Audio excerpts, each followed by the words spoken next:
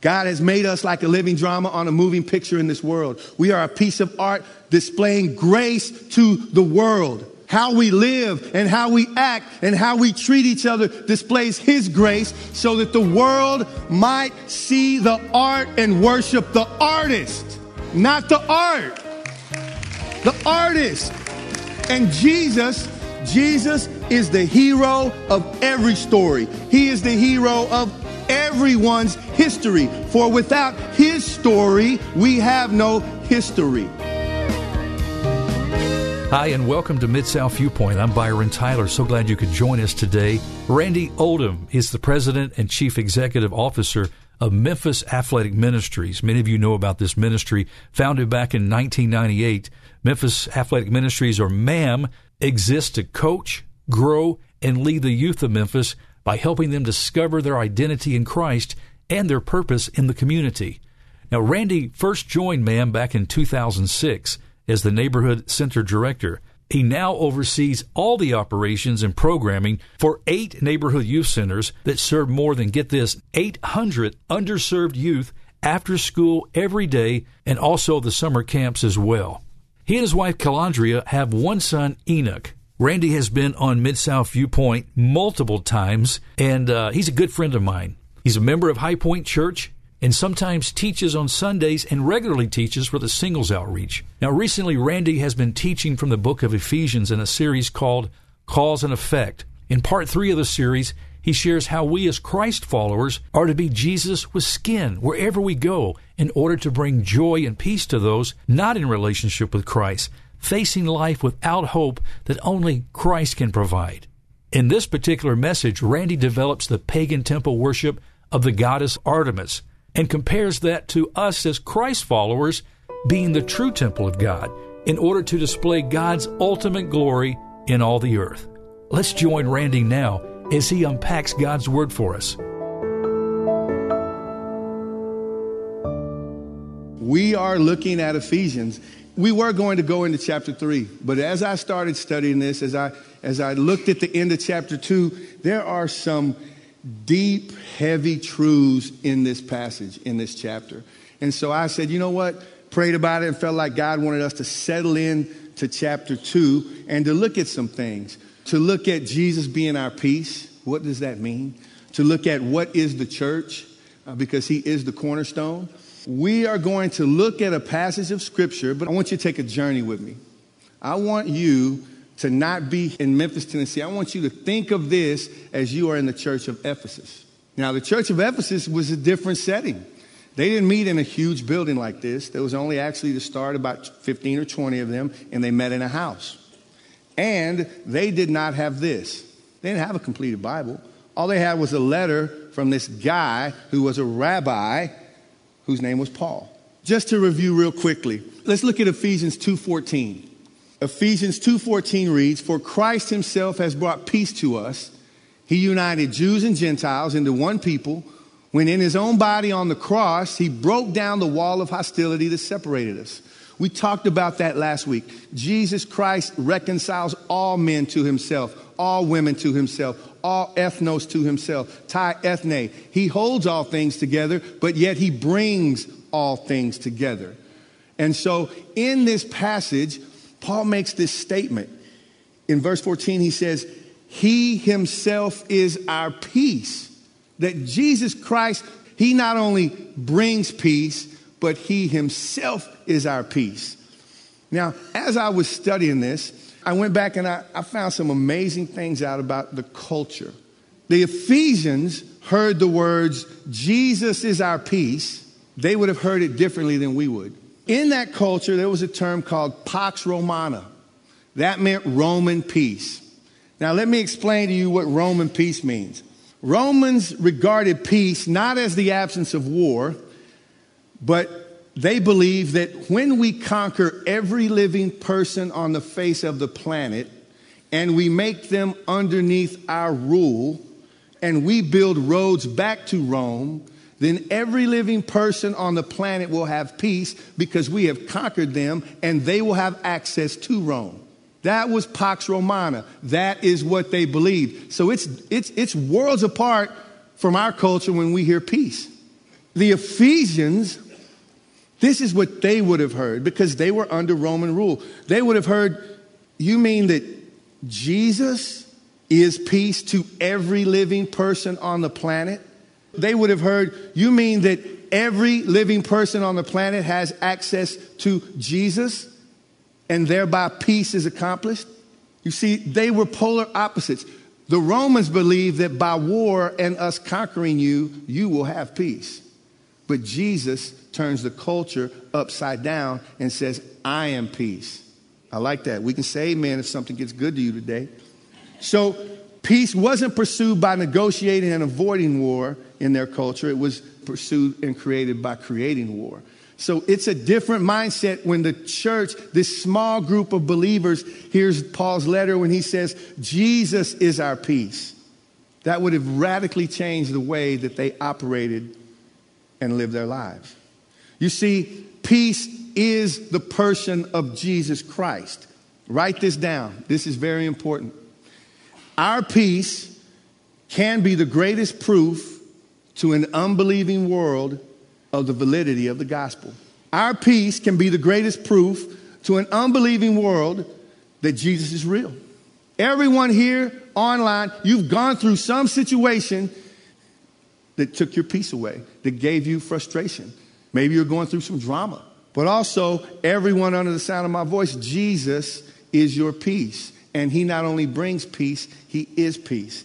And that peace is what the world looks at when they see us. Do they see something different? So this is what the Ephesians would have heard. And then they also would have heard when Paul tells them that Jesus is the cornerstone. So let's get some context to this. In biblical times, no building was created that didn't have a cornerstone. None. And the entire focal point of the foundation was the cornerstone. The cornerstone gave structural integrity to the entire building. The walls were held together by the cornerstone. Now, in Ephesus, it's important to know that the temple of Artemis is one of the 7 wonders of the world, a massive structure. So when the Ephesians heard the word cornerstone, they thought of this building that was one of the 7 wonders of the world. And they would have thought of that building because most of them lived in the shadow of that. So cornerstone had a different meaning for them. The question for us is Jesus your cornerstone of your life? Is he the cornerstone of this body? Is he the cornerstone of your family? Is he the cornerstone of everything you do, say, and be? So as they looked at this cornerstone and as they heard Paul say this, think about it. There's 15 to 20 people. Now, they didn't meet like this. They met in a house.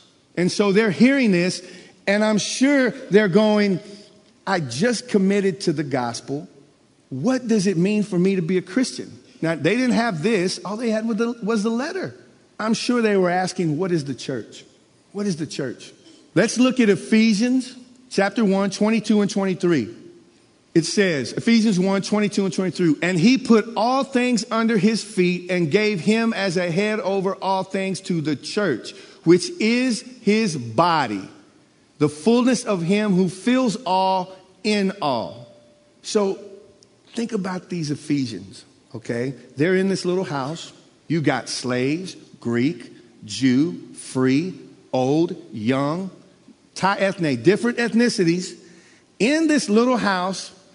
And I'm sure that it was the type of group that if you walked into it, you would say, how did all of these people come together? Because naturally they would not hang out. How did they get here? You know what's crazy is that's the disciples. The disciples would not hang out. They would not be together normally without Jesus. Matter of fact, 2 or 3 of the disciples would have killed each other because they were politically opposed. Jesus brought them together and created unity. So this body of believers that anybody would have walked in the room and said, what are you doing here? How did you get together? They would come together and they would pray together. They would sing, praise, and worship together. They would take communion together. They would love each other. And they didn't have a Bible. They just had this letter that this Jewish guy, this rabbi, we're going to read it. And they would read this letter. Now, they didn't have Xerox, so they didn't make photocopies. So they passed this letter among the houses. But they all came together in this small church, small house. Now, you got to know Ephesus was the center of witchcraft for the entire civilized world. Ephesus was immoral. It was rotting. Witchcraft. It was known for a temple worship. But not only that, it was known for infanticide. Now, infanticide in the Greek culture is if a baby was born in the Greek culture and it was not perfect, it had any blemish, up to the first year they would take the baby and they would throw it over the wall. Not abortion. I'm talking about a year old. They would throw it over the wall at Ephesus. And do you know what? In chapter 1, when it talks about adoption, the Ephesian church would go over the wall into the field of dead babies and look for babies who were alive so they could bring them into their house. They would save them. And so people in Ephesus who were not Christ followers looked at them and said, who does this? Who in their right mind would do this? So when the Ephesians heard adoption, they heard a whole different context of Scripture. But this is what this small house church was doing. That's a pretty intriguing way to think of church, isn't it? You see, I'm sure these Christians were there, Christ followers, and they were doing like some of us. They were going, I gave my life to Christ. What do I do now? What does it mean to take Jesus outside of these walls to the city, to the world? Well, the scriptures unlock that. In chapter 1, verse 22 and 23, the passage says, we are his body. We are his body. So when they heard that, when these Ephesians heard that, think about it. We understand that God loved the earth so much and loved us that he sent Jesus, his son. We know that God is embodied in man as Jesus Christ. And we know that the kingdom of God is here and Jesus says, follow me. We know that Jesus died for my sins and rose from the grave, ascended into heaven. But I'm sure these Ephesians were going, so if Jesus died and rose again and went back to heaven, does he intend us to be his hands and feet and heart in this world? You see, I hadn't seen Jesus walking around with sandals and a robe in Memphis and saying, follow me. But what I have seen is Christ followers who walk around as Jesus with skin on, and they live such a life that Jesus wants us to be his poems, and he wants us to be that embodiment that people go, wow, you have a peace, you have this. What is going on with you? I want to follow whatever it is you have. And our response by our lives is, I am a follower of Jesus Christ. You see, I'm sure these Ephesians came to these two truths, and I want you to write this down. Church isn't something that we go to. Church is something that we are. Church isn't something that we go to, but church is something that we are. That throws a major dent in your theology, because then you got to stop inviting people to church. How do you invite them to who you are? But don't y'all hear that? Hey, man, invite people to church. Come to church. But I am the church. So church isn't something that we go to. Church is something that we are. But church isn't a place where we go to hear a message. Church is a message that we embody to all the places that we go. And I'm the one speaking the message today, and I'm saying it. Church is not a place where we go to hear a message. Church is a message that we embody to all the places that we go. We are Jesus with skin on. Wherever we go, we are the body. We are the church. Wouldn't it be nice to invite somebody to come with you to church, but they've been to your house first and had a meal? And let me just say, you don't know nobody. You don't know them really till they kick their shoes off and have some leftovers at your house. That's when you really know them. But what would that be like? But let's look at Ephesus. Let's look at what they did, okay? So we are his body. Okay, we are his body. We said that. Remember last week we talked about we are his artwork in verse 2:10. Let's go to Ephesians 2:10. Ephesians 2:10, one of my favorite verses in the Bible. For we are his workmanship, his poems, poema. That's the word workmanship. Created in Christ Jesus for good works, which God prepared beforehand that we should walk in them. So you know what? I'm going to say this. It doesn't matter how Randy feels about himself. It doesn't matter if I have a bad attitude one week, I get frustrated. It doesn't matter if I think I can't do this. The word says he has predestined good works for me to do for his glory, not for mine. That's why I need to go to God's word and see what God says about me rather than believe what people say about me and what I believe about myself. Good works. We are his artwork. Now, it's important to keep this in context. Ephesus was known worldwide for its artwork. but its artwork were all gods with a little g. People would do sculptures and paintings, mosaics, and other types of images of their gods. The most common thing was to make images of their goddess Artemis out of metal or marble. So when these Ephesians heard workmanship, they understood as an artist would understand. I'm not an artist. I'm not a creative. I can't do anything that these folks can do, but I understand what this is. These people would look at it and they would go, wow, workmanship, art, artist. You see, in Ephesus, people made images of their gods and then they sold them and they were bought to be worshiped. We live in a culture where people make artwork out of their gods. But here is a God who makes artwork out of his people.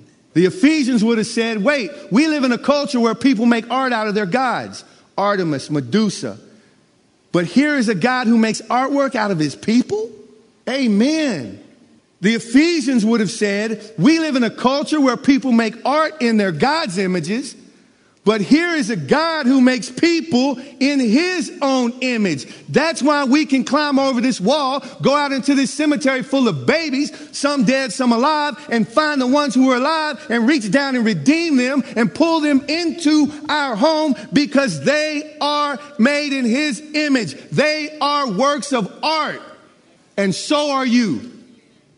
Not just artwork, but we are a living drama of God's grace. That's my son. When they said he ain't going to walk, he's not going to breathe, he can't talk. Man, he's a living piece of art displaying God's grace. God has made us like a living drama on a moving picture in this world. We are a piece of art displaying grace to the world. How we live and how we act and how we treat each other displays his grace so that the world might see the art and worship the artist, not the art, the artist. And Jesus is the hero of every story. He is the hero of everyone's history. For without his story, we have no history. So these people caught the fact we are his poems. We are his artwork. How we live and display God's grace to Ephesus is what we are about. And then in Ephesians 2:19 and 20, he says, we are the temple. So then you, Ephesians 2:19, so then you are no longer strangers and aliens, but you are fellow citizens with the saints and members of the household of God. We are his temple. Now, as we said before, Ephesus was an evil city, centerpiece of that region with a massive temple to the goddess Artemis. Now, let me just paint a picture for you. The temple of Artemis was one of the 7 wonders of the world. It was a worldwide epicenter for Artemis worship. Over 1 million people would come and worship at one festival. Artemis was the goddess of fertility and war. So she was worshipped as the blessed protector and the provider of all things in Greek culture. So anything good that would happen, the Greeks would say, Artemis. Man, we had a good crop, Artemis. My child is healthy, Artemis. We won this battle, Artemis. Man, we hunted an animal, we killed it, now we can take care of our family, Artemis. The Greeks even called Artemis, now this is crazy, the blessed provider of all things. And in the ancient world, to honor a god or goddess, you built them a temple. So the greater the temple, the greater the god was the logic. The temple at Artemis was massive. Philon, the Greek philosopher, said, he who lays eyes on the temple at once would be convinced that the world of immortal gods has moved from heaven to earth. Another philosopher said, I've seen the great pyramids, I've seen the walls of Babylon, and they pale in comparison to the temple of Artemis. Well, let's look at the temple, because there's a correlation between the temple that the Greeks built and when scriptures say we are the temple. The temple of Artemis was 180 by 160 feet high. The main altar was 66 feet tall, 100 feet wide. It had 127 marble columns that were 65 feet high apiece. It had hundreds of marble pillars that were 6 feet across. Now, in the ancient world, it took forever to build a building.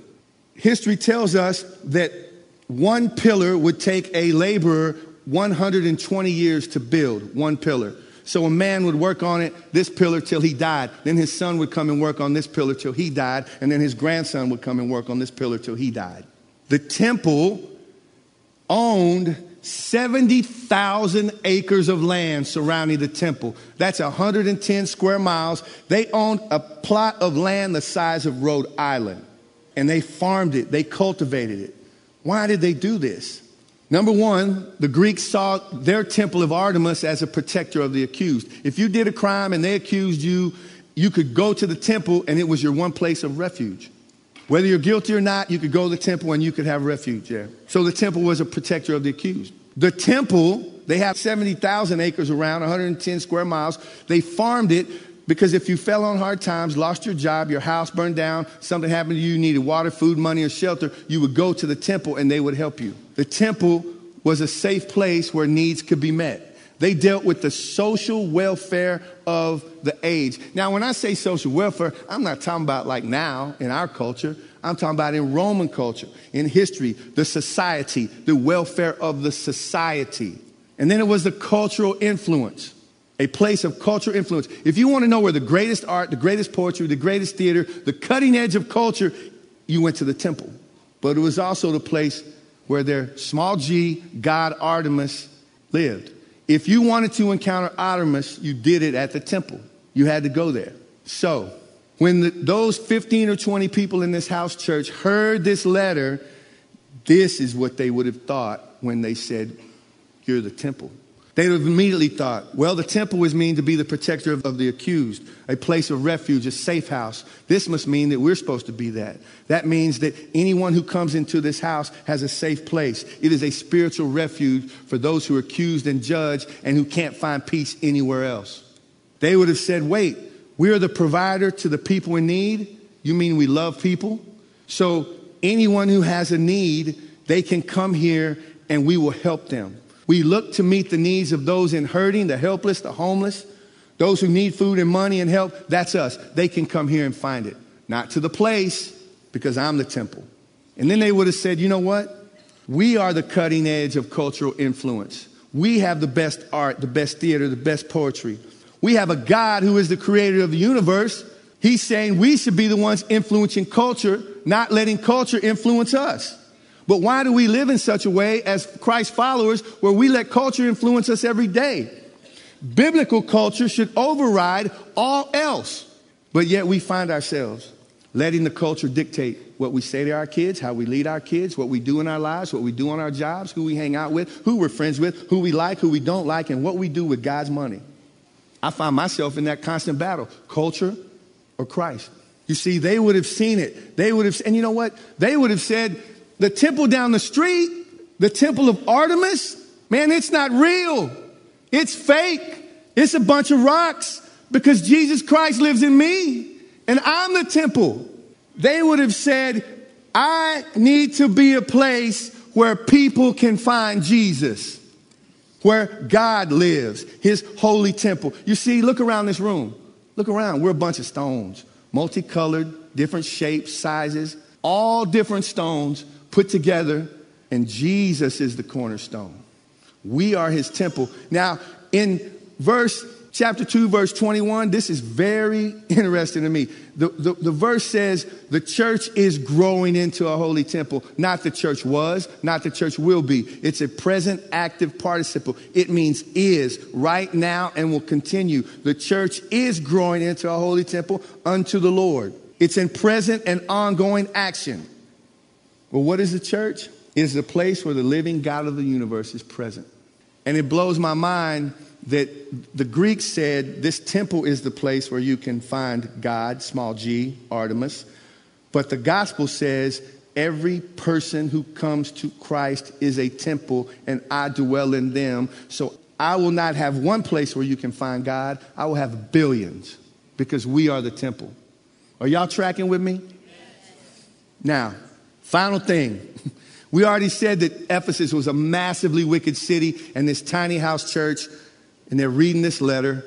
But do you know that this letter was written about 50 or 60 AD, and in about 100 AD, that's 50 years later, after the letter was read, historians tell us that Ephesus, the city of Ephesus, their population was 90% Christ followers. 90%.